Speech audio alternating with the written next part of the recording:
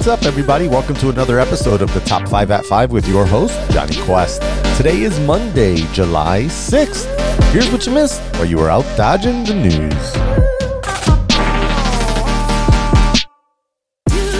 Did you have yourself a good holiday weekend? Hopefully so. And hopefully you didn't end up in any public situations with the maskless hordes. But if you think America is moving a bit too fast to reopen, maybe you haven't heard about Super Saturday in the UK. See, that's when the government lifted their restrictions on hospitality, including restaurants and bars. Quote, England has 37,500 pubs, which furloughed 90% of their workers through a government relief program, the country's Beer and Pub Association calculated. This will be a different bar experience, though. People won't be able to congregate at the actual bar, so table service will be the norm. You'll also have to register with your info upon entering in case you need to be contacted later about a virus outbreak. Background music will be quieter so that patrons don't have to shout to talk to one another. And this part is interesting. The wearing of face masks by staff or patrons is optional. Bottom line, quote, let's not blow this, said Prime Minister Boris Johnson, end quote. Yeah, I think it's safe to say you blew it already. The UK is in third place for most Rona-related deaths in the world. So yeah, maybe not the best move, but let's just watch and see what happens in the next week or so.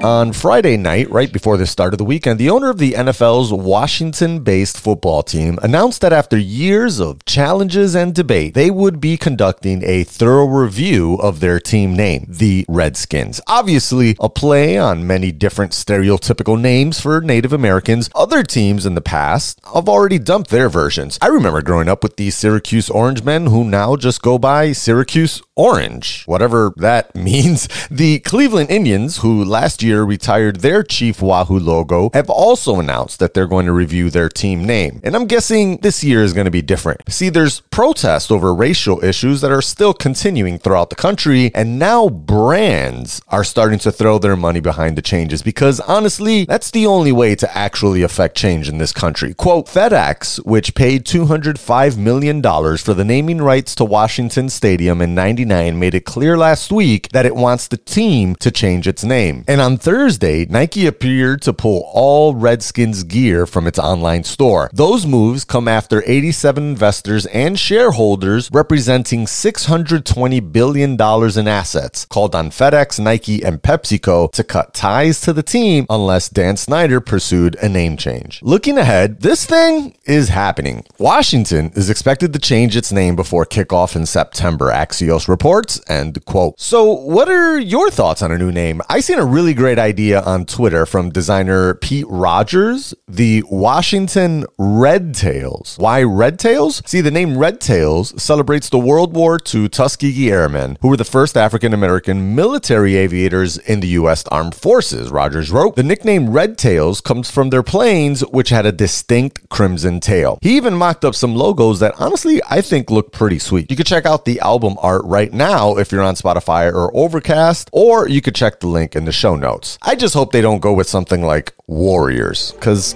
that's really not much of a difference. Anywho, love to hear your thoughts. So Tesla has gone ahead and done it, becoming the world's most valuable car company. Seriously, this is how weird the stock market is. Remember back last year when Elon was trying to take Tesla private and got in trouble because he was saying he had the financing already on Twitter while not actually having it? He was very upset with the market at the time and hated the idea that Tesla was public. He felt it was undervalued. He called for a $420 stock price buyout. Well, fast forward to today, they never went private. He got in trouble, but the Tesla stock is now worth around $1,320. And Tesla's market cap is now worth around $245 billion. So who do they beat? Well, Toyota, who's currently worth around $200 billion. They just keep beating expectations for numbers on production and delivery. They produced 82,000 cars and delivered 91,000 last quarter. In the middle of a shutdown, Tesla sales actually only dropped around 5% 5%, while GM, Ford, and Toyota saw a 30% drop. But honestly, they still don't come anywhere near to what Toyota is delivering, quote, 368,000. That's the number of cars Tesla delivered last year. Compare that to Toyota's 11 million, 30 times more than Tesla. Annual profit, what Toyota has delivered for years. Tesla has yet to swing one, although they've now been profitable for 3 quarters in a row, so this might be their first one. So here's what you should understand about the stock market here. Quote, Tesla is a young avocado tree, and Toyota is a mature, profitable orange tree. Investors like Tesla's potential, and stock prices are all about future growth. After years of quarterly losses, Tesla has delivered 3 profitable quarters in a row. Plus, it was able to maintain that momentum during an economic crisis and global pandemic. Investors like what they see, so they're buying the stock, hoping for future profit growth, end quote. And now Uber has also done it. Not exactly the same thing though. So after being left behind at the prom by Grubhub and reportedly also failing to snag a date with DoorDash last year, they gone ahead and finalized their acquisition of Postmates. In an all-stock transaction, Uber has been really trying to prop up their Uber Eats business as it quickly becomes the only part of the company actually making any money. Quoting Gizmodo, so what does this mean for both services? Well, for consumers, it doesn't look like much is changing as of right now. In its press release, Uber says it intends to keep the Postmates app alive and running. Bloomberg's report also noted that Postmates CEO Bastian Lehmann and his team would stay on to do so. Mostly, it seems like Uber will be merging some of the back-end tech while widening its network of delivery options. The release, for instance, says that delivery people will have more opportunities to earn income referencing batched orders. Honestly, this deal is basically 2 companies consolidating to survive and take pot shots at bigger rivals in the same space while doing the bare minimum or less for the small business and gig workers who make these services possible.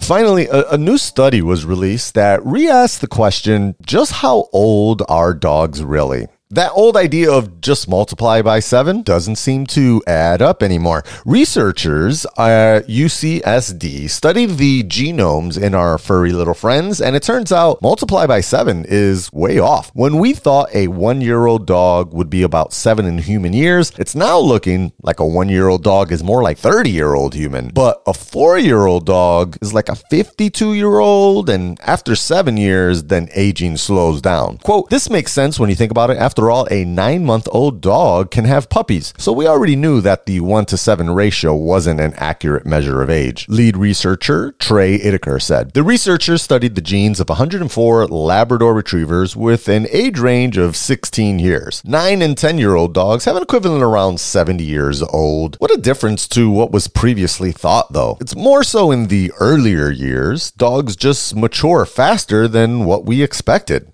But still, shout out to Brooklyn. She lived her golden years and really was the best dog ever.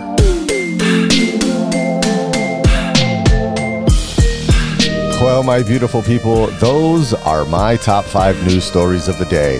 Really quick, I'll go and follow up for the few people that stick around for this part. I said that story about Hong Kong last week, and it looks like China has already used this law to arrest at least 2 people.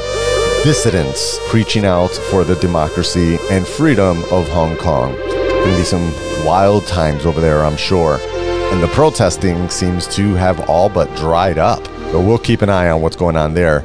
And definitely wasn't worth the whole story, but something really weird happened on the weekend. Kanye West announced he was running for president in 2020. I don't know how serious this dude is. Is he really just that much off of his rocker, or is he just trying to help Trump win by pulling votes away? I don't know what the guy is really thinking, but no, nobody's voting for Kanye for president. Relax. Speaking of presidents, though, I did start to see new presidential ads lately, and wow, what a difference between those two. I might do a story on that tomorrow, but huge difference between the message that one is bringing. One is straight up fear, fear, fear. The entire world will burn down if you don't vote for me. And the other one is like, hey, let's unite and work on all of this together. I'm sure I don't have to explain which one is saying what. But anyways, we'll see if I bring that down in the story tomorrow. As always, however, remember, stay focused, stay proud, and stay dedicated. Dodge the rest of the guys. Just catch up with Johnny, because I got you with the news.